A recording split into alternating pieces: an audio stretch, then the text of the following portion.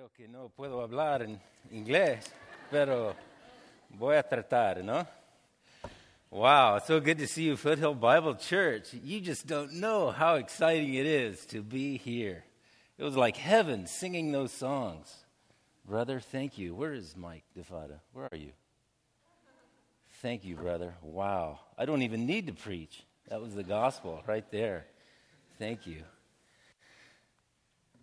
First off, I just want to ask all those, if your last name is Wine, could you stand up? I haven't even seen you. We have some wines here. Look at all these wines here today.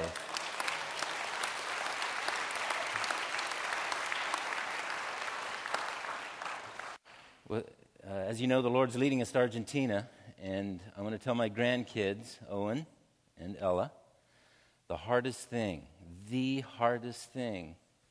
next time, about going to Argentina is missing you. Because I watched my kids grow up, I'm used to them.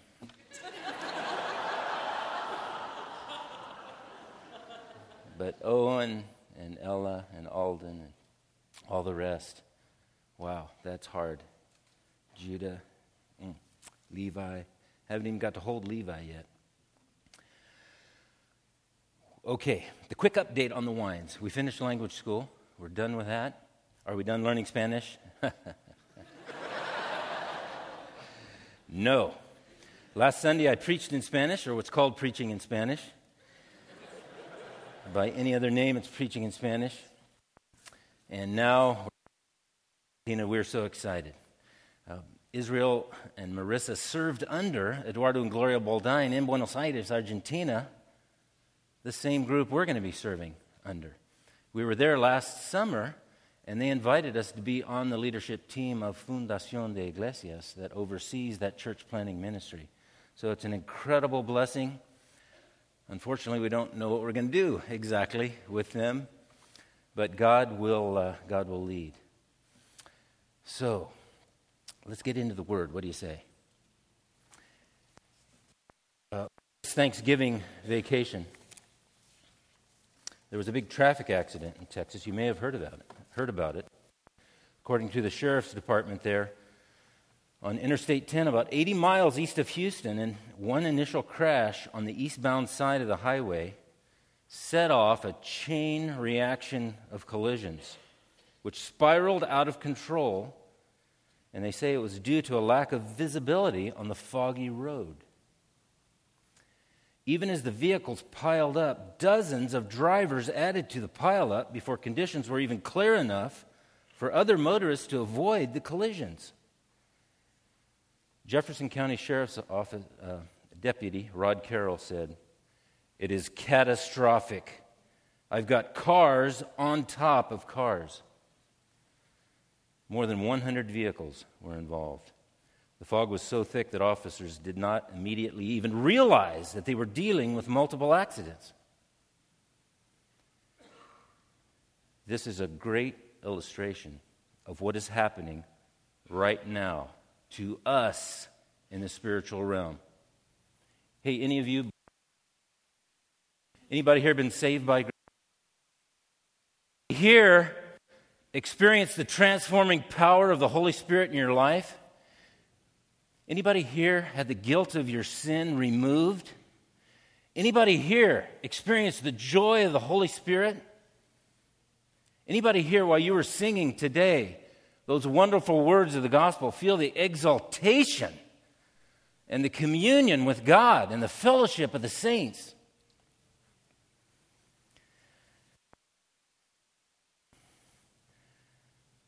Well, if you experience those things, you're a target for the enemy. And the enemy is going to attack you. You know, I have seen many spiritual catastrophes in my life. I've seen pastors wash out of the ministry. I've seen missionaries quit and go home. I've seen marriages fail. I've seen youth who have walked away from the truth of the gospel. And I've seen many others who are just going through the motions, having lost their joy. It is critical that in these last days we shine brightly all the way to the finish line. You see, God did not save us so that we could be beginners of the race. God saved us so we would be finishers. Isn't that right? We want to finish this race. But there is fog at work. There is definitely fog at work because we get our blinders on. We start looking at our circumstances around us, and we actually lose track of God's truth, and that blinds us to the walk of faith. Well, this morning, if God is willing, and I can hold up, and I keep speaking in English, I'm going to give you some powerful fog-penetrating perspectives from God's Word, the Bible, that will fortify you to run the race of faith all the way to the finish line. Sound good? First, I want you to notice there is a finish line. There is a finish line, and this is what preachers call selected scriptures. That means we're going to hop around in the Bible. This is not what you call an exegetical message, so if my brothers will forgive me for that. We're going to hop around sin contexto. It's a theological term.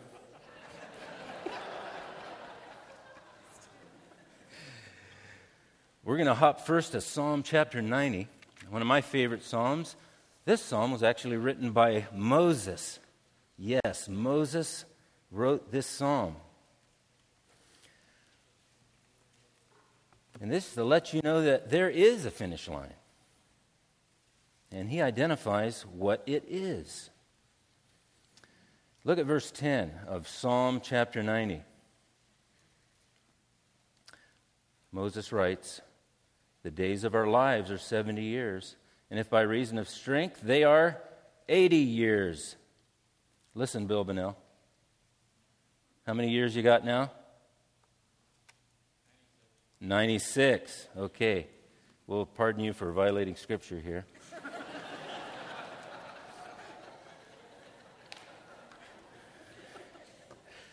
Okay, so we got 70 years, if by reason of strength, 80 to 96 years.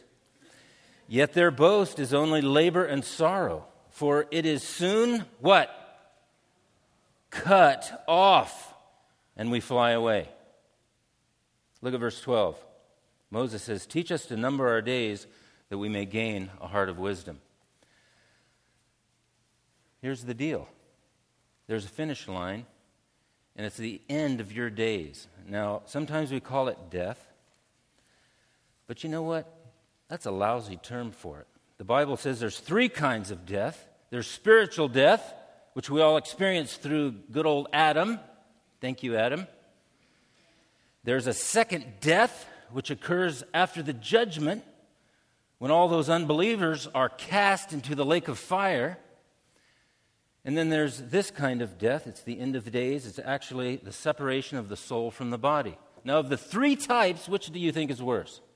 Spiritual death, the second death, perishing in the lake of fire, or the separation of the soul from the body? The second death. Which is the least? Yeah, what we would call physical death. That's where our soul goes on, but it's separated from our body. Which one do we seem to fear the most? The physical death. That's goofy, isn't it? Why do we do that? I don't know. I think we're goofy in that. I would rather call it a finish line. It's a finish line to another transition. It's the finish line of this hard life on earth. Okay, well, that's the finish line. Now, note, it doesn't say retirement is the finish line. Right? When is the finish line? At the end. Now, I'm not against retirement. I like retirement. Just realize it's not the finish line. Right? If you're retired, great. You're still in the race. You are still in the race. By the way, what is the race? We haven't come to that yet. I want you to think about that. The finish line of the race is the transition when your soul leaves your body. But what is the race? I'll come back to that in a little bit. Now, the first perspective I want to see. By the way, is this mic cutting off? Can you fix that? Should I switch? They're giving me the switch. All right, we're there.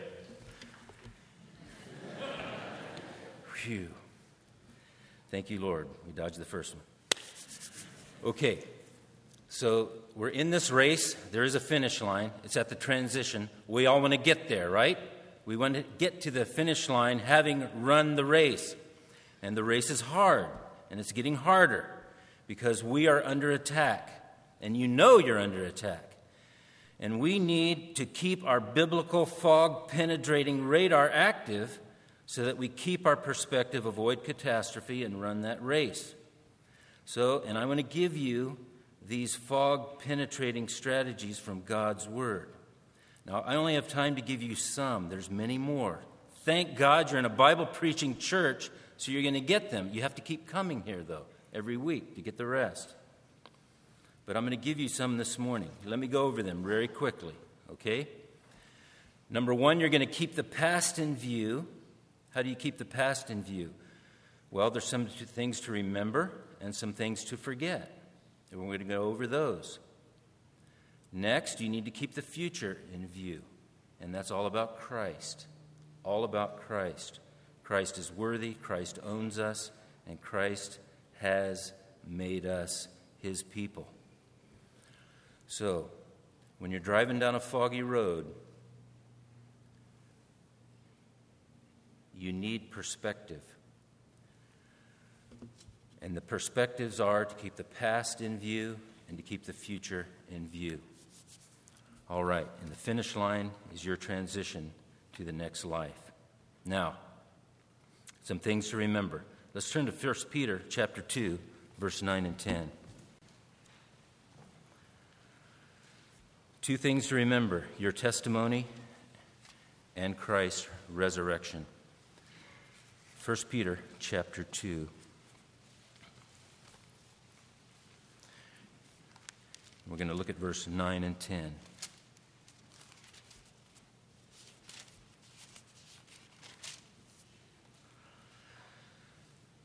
And I am reading from the New King James. I apologize, but my NASB was packed away today. So I have the New King James here. 1 Peter 2, verse 9. Then the Lord that's 2 Peter. That's Segundo de Pedro. We're back at 1 Peter chapter 2, verse 9. But you are a chosen generation, a royal priesthood, a holy nation, his own special people, that you may proclaim the praises of him who called you out of darkness into his marvelous light, who once were not a people, but now you're the people of God. Once you had not obtained mercy, but now you have obtained mercy. Here's what I want you to remember, your testimony.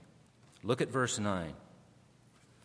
God created you to be a chosen generation, a royal priesthood, his own special people. Why? Is it to be silent? You can answer. I like that. No, it's not. It's to proclaim. Now, what are you to proclaim? This is God's design for you, by the way. Remember, God saved you. He put that Holy Spirit in you. He gave you that thrilling delight in communing with him. And he has designed that you're going to do something, and that something is to proclaim. And what are you going to proclaim? According to this verse, you're going to proclaim the praises of him who called you out of darkness into his marvelous light. He called you out of darkness. By the way, is that true? Did he? Do you remember what that was like? That darkness? Do you remember the trap of the guilt you were in? Do you remember the hopeless feeling? Do you remember the joylessness, the meaninglessness of that life? God called you out of that. And that is what he wants you to proclaim. Now, I'm going to call that, for purpose here of this application, your testimony. God wants you to proclaim your testimony. In fact, it's not just accidental that he wants you to do that. It's on purpose. You're chosen to do it. You're his royal priesthood for that proclamation. When was the last time you shared your testimony of that? Can you think? Listen. When you and I don't do something that he's designed us to do and commanded us to do, is that a faithful act or a faithless act? That's a faithless act. I'm an expert in those two. I know exactly how that works. God says do it, and I don't, okay? It doesn't mean you're not saved. It just means you blew it. Yes. My kids are smiling. Yeah, we know that, Dad. Okay. If you haven't shared your testimony, you need to do that. You don't have to go knock on someone's door. Share it in your small group. Share it with a friend. Share it with your family member. Look, have you ever heard someone who had something bad happen to them, and they said, "You know what? I just can't talk about that right now. I can't do it." Have you heard that? Why is that? They don't want to talk about it. Because it brings up feelings of pain, right? They relive the agony of that. Well, guess what? Sharing your testimony does the same thing, except in the positive direction. When you share how God transformed your life, you relive that, and the fog begins to part. It keeps your faith alive. God is commanding you to share your testimony. This is not a minor thing. This is your purpose right here in the body of Christ. You, Christian, talk about the glory of the transformation that he's done in your life. Share it. Share it at the office. Share it with your family. But share it. Make a plan right now in your mind. Who am I going to share my testimony with? Okay? Will you do that? That is a powerful, fog-penetrating radar to keep your perspective. Okay, next. What else do you remember? Turn to 2 Timothy 2, verse 8. And I appreciate David giving me more time, but I am being very inefficient today, so I'm going to speed up. 2 Timothy 2, verse 8.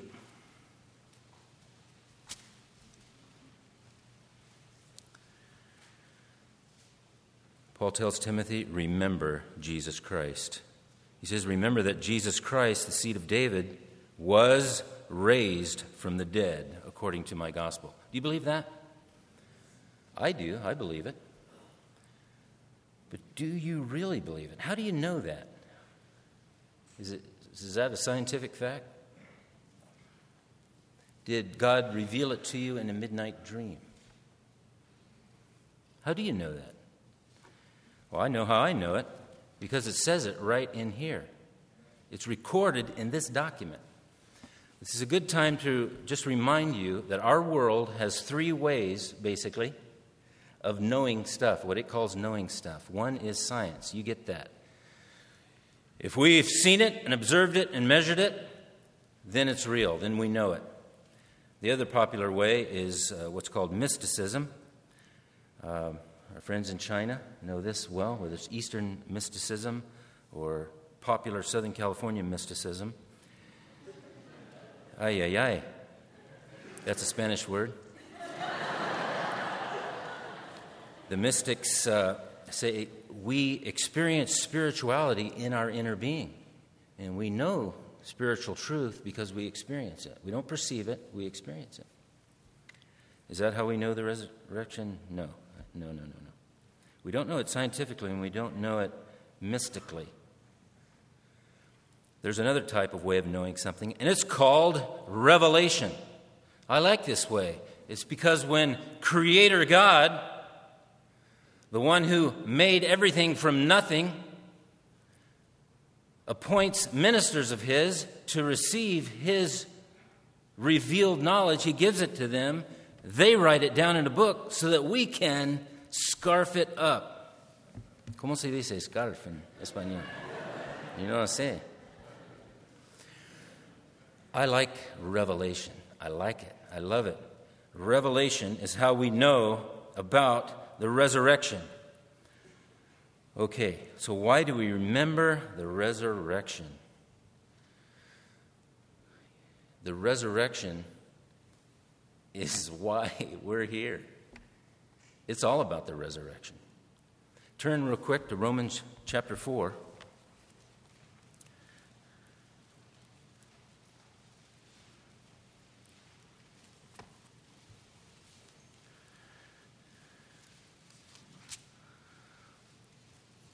Look at the last verse in Romans chapter 24. He's talking about Christ.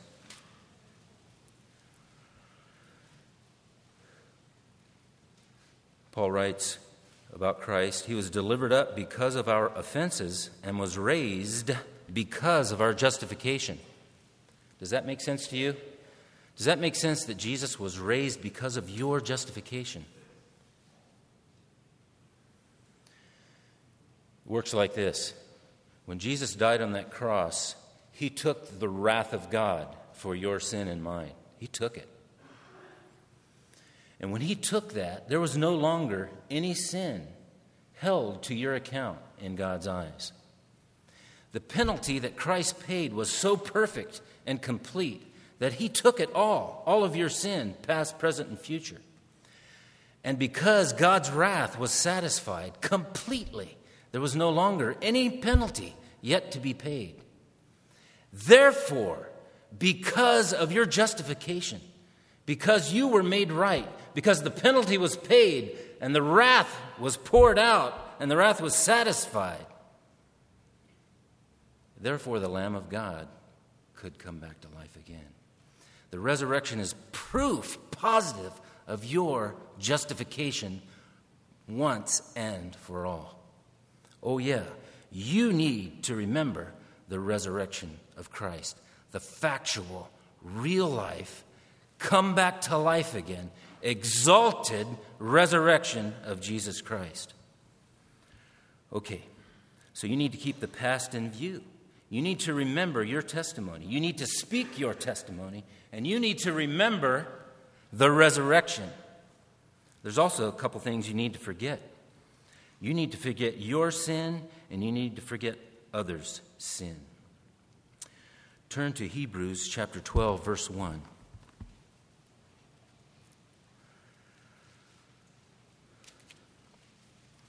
We are running a race. And if we get bogged down in sin, that is like running with 200 pounds on your back. We need to get rid of that sin. Look what Hebrews chapter 12, verse 1 says.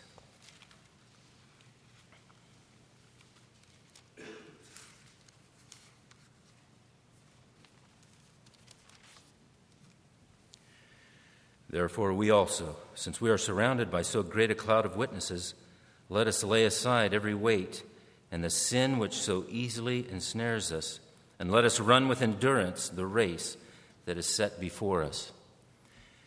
Would you agree with me that that sin does kind of ensnare easily? Pretty easy stuff, huh? Your sin, other sin, you got to let it go. This sin problem is so easy and so active and so common that you can lack forgiveness and not even know it. Examine your heart right now. Is there anybody out there, anybody in this church, in your workplace, in your family, that you are just irritated at? It's just not sitting well with you, what they did or what they said. Listen, that's a snare to you. That's going to prevent you from running the race. It is. You need to let that go. You need to let that go. Colossians says in Colossians 3, you need to forgive in the same way that Christ forgave you. How did that happen? You know how it happened. When he was on the cross, still hanging there, what did he say? Father, forgive. It doesn't matter if you're justified or not, right or wrong. You are commanded to forgive. You're commanded to let it go. God will take care of it. God is the judge. He will judge. But notice that I said you not only need to forgive others, you need to forgive yourself. Now, some of us are not good at this. But you are speaking lies to yourself. And the lies go like this. I wake up in the morning. I know I went to church today. I know I worship, but I'm just a rotten person. I am just rotten. My prayer life is rotten. My Bible study habits are rotten. Rotten, rotten, rotten. Don't you? We do that. You need to accept the promise of God. Listen, God said what about your sin? It's gone in Christ. Accept by faith your gift of righteousness. We subject ourselves to the fog of life. We're just so focused on this thing. Oh, my sin, my problem, the other people's sin, this stuff going on here, my troubles. Wait a second. I'm free. I'm free of that in Christ. Okay. That's the past. You have to keep the past in view. Your testimony of transformation, Christ's resurrection, and forgiveness for sin. But that's not all. You need to keep the future in view to prevent from getting bogged down in this fog of normal, everyday activity. You need to keep the future in view. If your Bible's still open to Hebrews 12, I want you to look with me right there at verse 2. Looking unto Jesus, the author and finisher of our faith, who for the joy that was set before him endured the cross, despising the shame, and sat down at the right hand of the throne of God. Verse 3, for consider him who endured such hostility from sinners against himself, lest you become weary and discouraged in your souls. You know, discouragement is a real temptation and problem for us. That's why we're talking about it. If you get discouraged, you're not going to run the race well. Now is the time we need to identify what the race is. What is the race we're running? Is it a race of works? Is it a race of busyness? What is exactly this race? It is the race of faith. That is the race. That is the battle. We're fighting the battle of faith all the way toward the end. There's a beautiful little scripture in 1 Timothy chapter 6, starting in verse 12. I want to show that to you.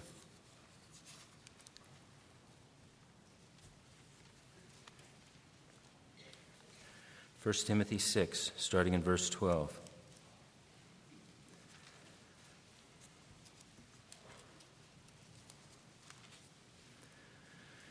Timothy is Paul's son in the faith. He discipled him. He installed him as pastor at the church in Ephesus. And he writes to Timothy,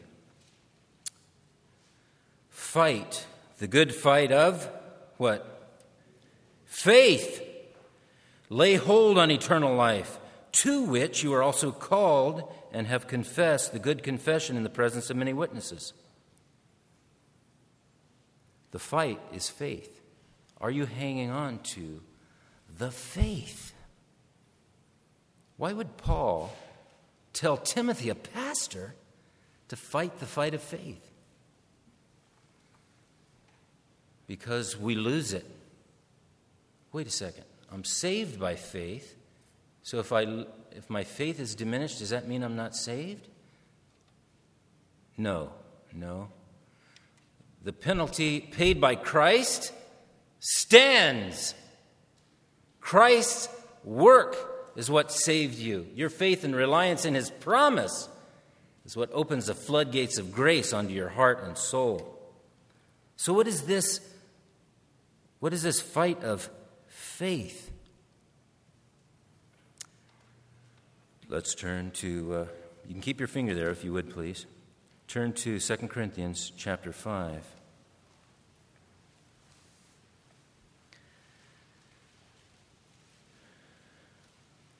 You know this verse already, but I want to read it.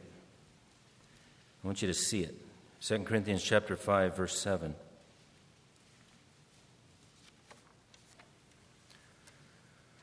Do you know this one? Yes. Paul says, "For we walk by faith, not by sight." Okay, here's how you lose your faith. When you stop walking by it. What is walking? That's taking a step. That's my normal day-to-day activity.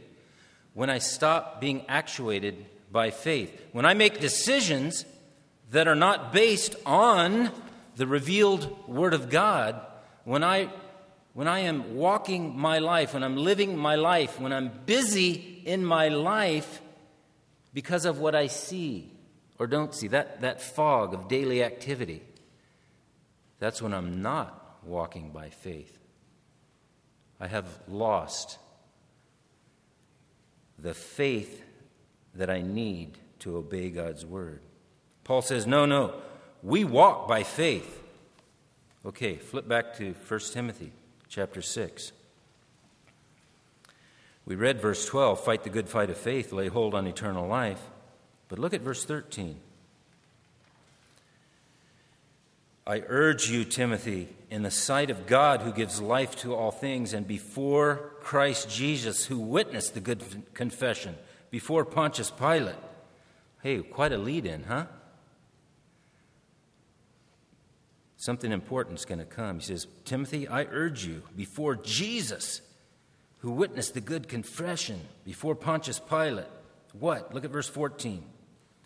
That you keep this commandment without spot, blameless, until our Lord Jesus comes. Our Lord Jesus Christ appearing. Paul wants Timothy to keep the commandment. He wants Timothy to obey the word of God. He wants Timothy to know this word and do it. How do you do that? By faith.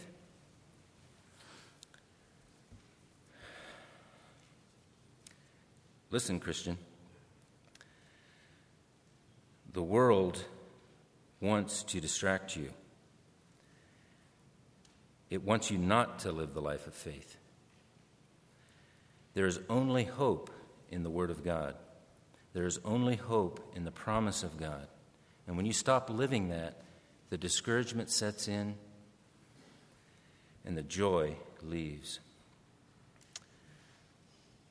Okay. Keeping the future in view. Turn to our last passage here. Not the last of the preaching, but the last passage. Revelation chapter 5. This has been our theme for our missions conference.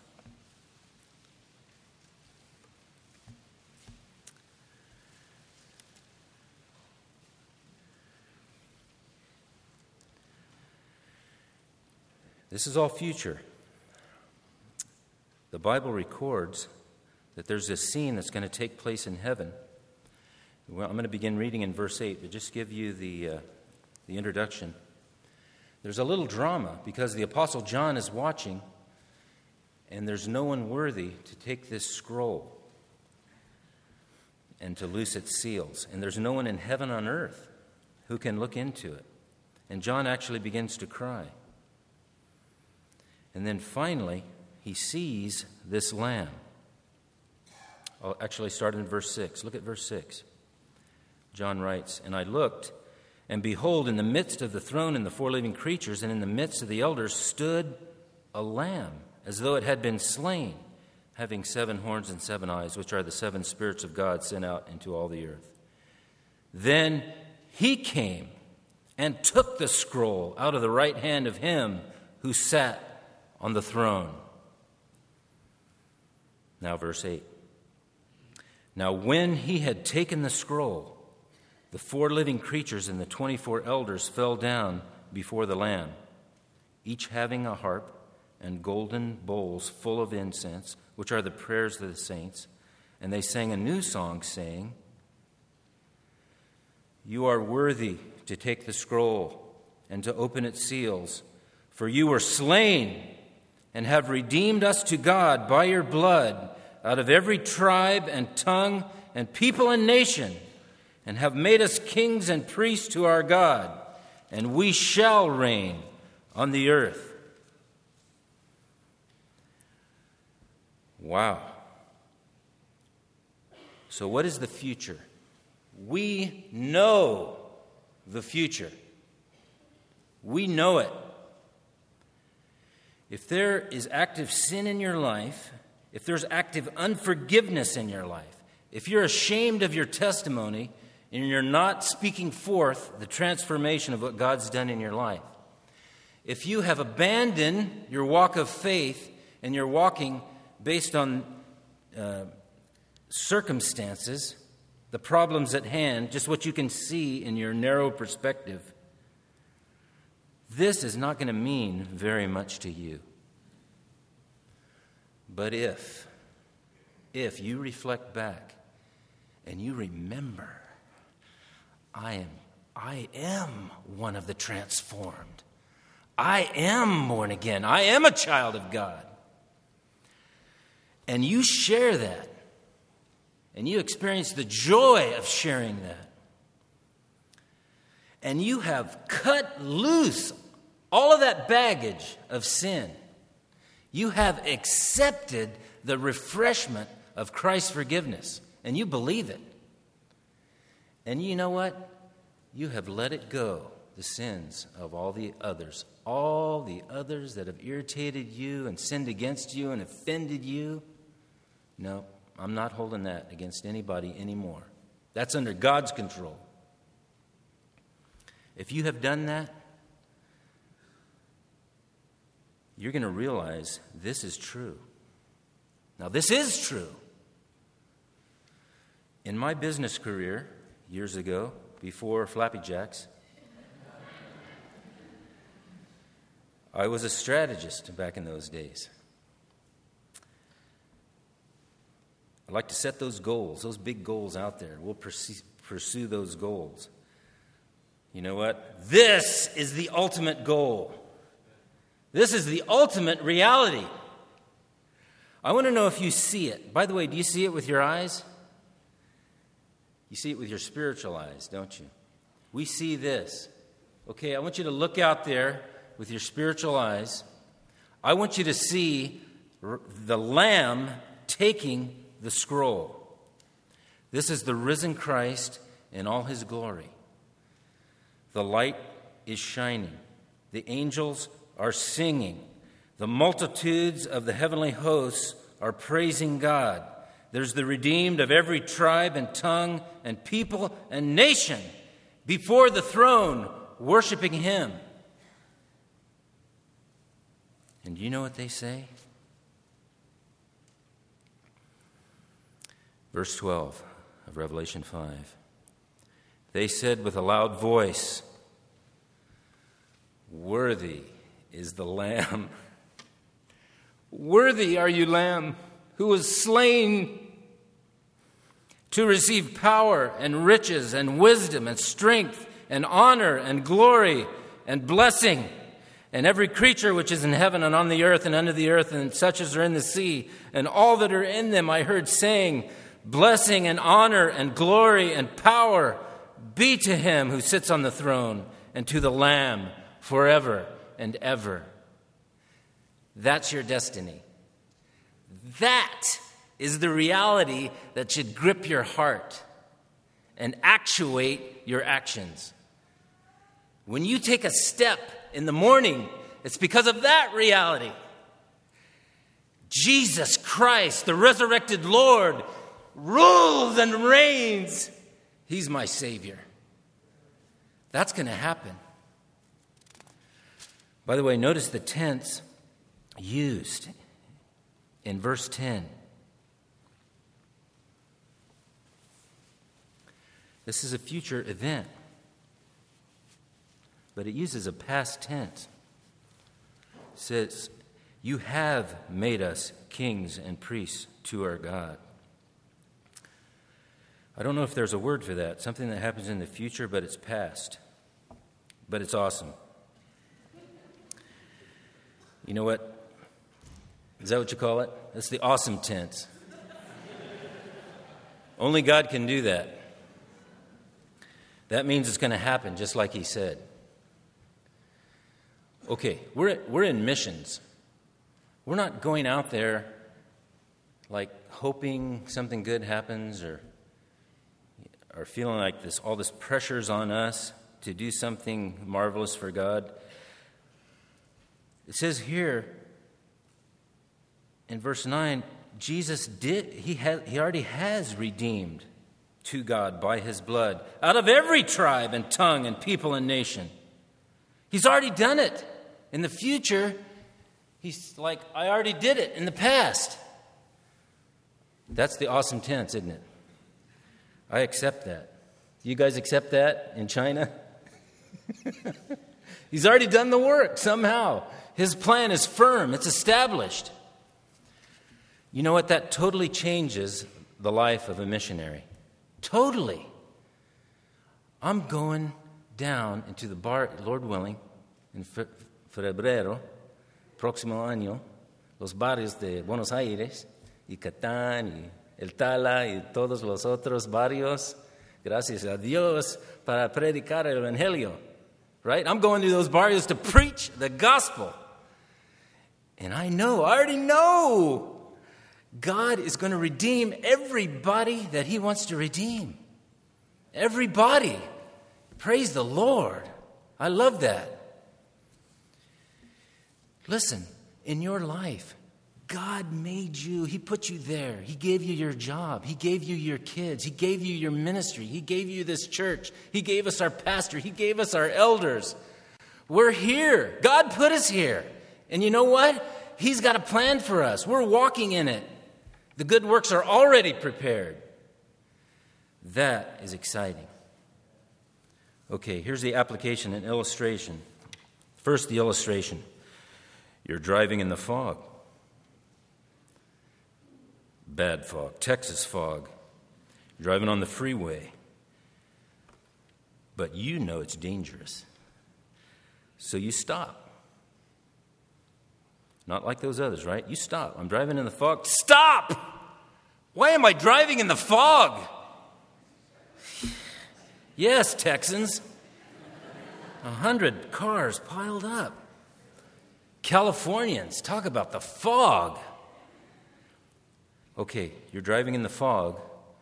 You stop. You pull out your radar detection device and you turn it on. You know what you see? It penetrates the fog and you see there's cars stopped up there, out of sight, but in the middle of the freeway. Whoa. So you thank God for that radar detection device. Because you know cars are not supposed to be stopped in the middle of the freeway. And you're so glad that you've been saved from whatever's about to happen. But you know what? You don't stop there, do you? You pull off the side of the road, you get your flashing lights out, you light your flares, you throw them out in the road. You start flagging people down because you want to save as many as possible from the destruction that's coming. Here's the application. Thank you, Lord God, for your gracious gift of this precious word. Thank you for telling us what's going to happen in the future. Thank you, Lord, for redeeming me, for saving me. Thank you, God, for the fact that I know Jesus Christ rules and reigns. And I'm going to be there for sure. One day I'm going to be there. that truth penetrates total, all that fog of your life, all that other slop you're going through. Pah! What is that? That's nothing. Jesus is coming back, and we're going to be with him, and we're going there. And we're going to be around the throne worshiping with all the saints. But it doesn't stop there for us, does it? Because what do we want to do? We want to tell as many people as possible. Don't go there. Don't go down that road. 60 miles an hour into the fog, that is destruction. There's a path of destruction there. Join me. I've got some good news for you. Let's get after it. Let's get after it. What do you say? Should we run this race? Or should we get bogged down? No. Let's run the race. Let's win the mission. Let's win the people. Let's preach the gospel. Let's support our missionaries. And let's get going with the work. Praise the Lord. Thank you. Thank you, FBC.